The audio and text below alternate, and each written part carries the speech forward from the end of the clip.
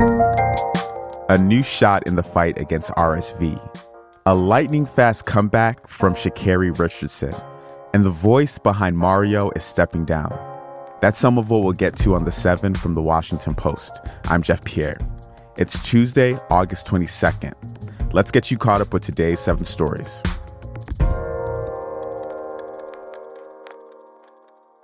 Number 1.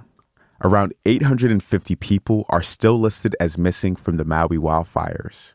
Officials said about 85% of the disaster area had been searched as of Sunday. The death toll from this month's fires stands at 115, but it's expected to rise. President Biden visited the devastated town of Lahaina yesterday to survey the damage. He had been criticized for not saying more about the crisis in its first few days. Yesterday, he told residents that his government will support them for as long as it takes. Number 2. Donald Trump's bond was set at $200,000 in the Georgia election case. The agreement was approved by a judge yesterday. It sets strict rules for the former president's release. He was told to not intimidate any witnesses or co-defendants. Trump said he plans to surrender in Atlanta on Thursday. He faces charges that he and 18 allies conspired to try to overturn his 2020 election loss in Georgia.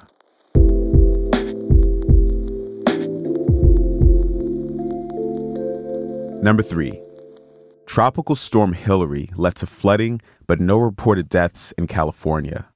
The storm drenched the Southwest before it faded yesterday. It caused power outages, school closures, and disrupted air travel. It also broke records. The city of Palmdale, north of Los Angeles, picked up half its average yearly rainfall in a single day on Sunday. After the rains, California is now entirely drought-free for the first time in years. But the storm has left some dangers in its wake. There's still a risk of mudslides, and officials warned residents not to touch, drink, or swim in contaminated floodwaters. Number 4. A British nurse who killed 7 babies was sentenced to life in prison. Lucy Letby was a nurse on a neonatal ward in Chester, England.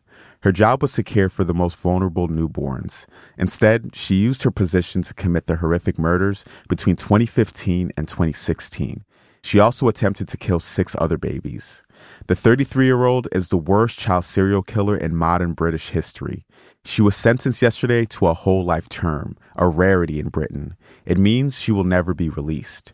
The judge, James Goss, addressed Letby, who was not present at the sentencing. There was a deep malevolence bordering on sadism in your actions. During the course of this trial, you have coldly denied any responsibility for your wrongdoing and sought to attribute some fault to others. You have no remorse. There are no mitigating factors. The UK government will lead an inquiry into how Letby was able to continue working, even after colleagues raised the alarm about the suspicious deaths.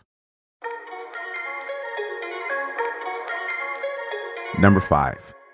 The FDA approved a new shot to protect infants from RSV. The new shot was approved yesterday. It's given to pregnant people in their 3rd trimester to pass immunity to their babies.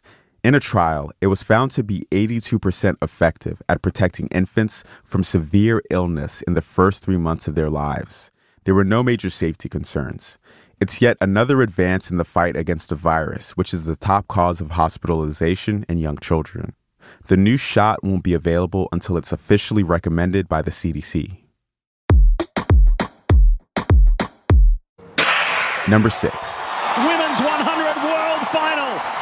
The Jamaicans get out well. It's Shericka Jackson, Shelly-Ann Fraser-Price, Talu. Here comes Sha'Carri Richardson.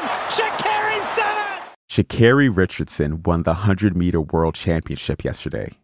Richardson defeated 2 Jamaican rivals in Budapest, crossing the finish line in 10.65 seconds. It was the fastest race of her life and a championship record. Only 4 women have ever topped that time. The charismatic sprinter has had a tumultuous 3 years. She missed the Tokyo Olympics after testing positive for marijuana and struggled to find her footing after returning to competition. But now she's the fastest woman in the world. And at number 7, the voice actor behind Mario is stepping down after 27 years. Over the decades, Charles Martinet's excited yelps have become a feature of the Mushroom Kingdom. His cry of, "It's me, Mario," has become a beloved catchphrase since his breakout performance in Super Mario 64 in 1996. Nintendo said yesterday that the 67-year-old is moving into a new role as a Mario ambassador.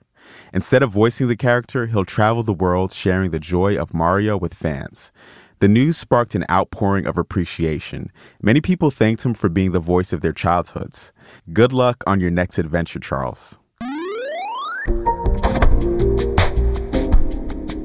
That's the show for today. Don't forget to like and subscribe to The 7. And if you're feeling extra kind and you listen on Apple, you can write the show a review. I'm Jeff Pierre, and I will meet you back here tomorrow.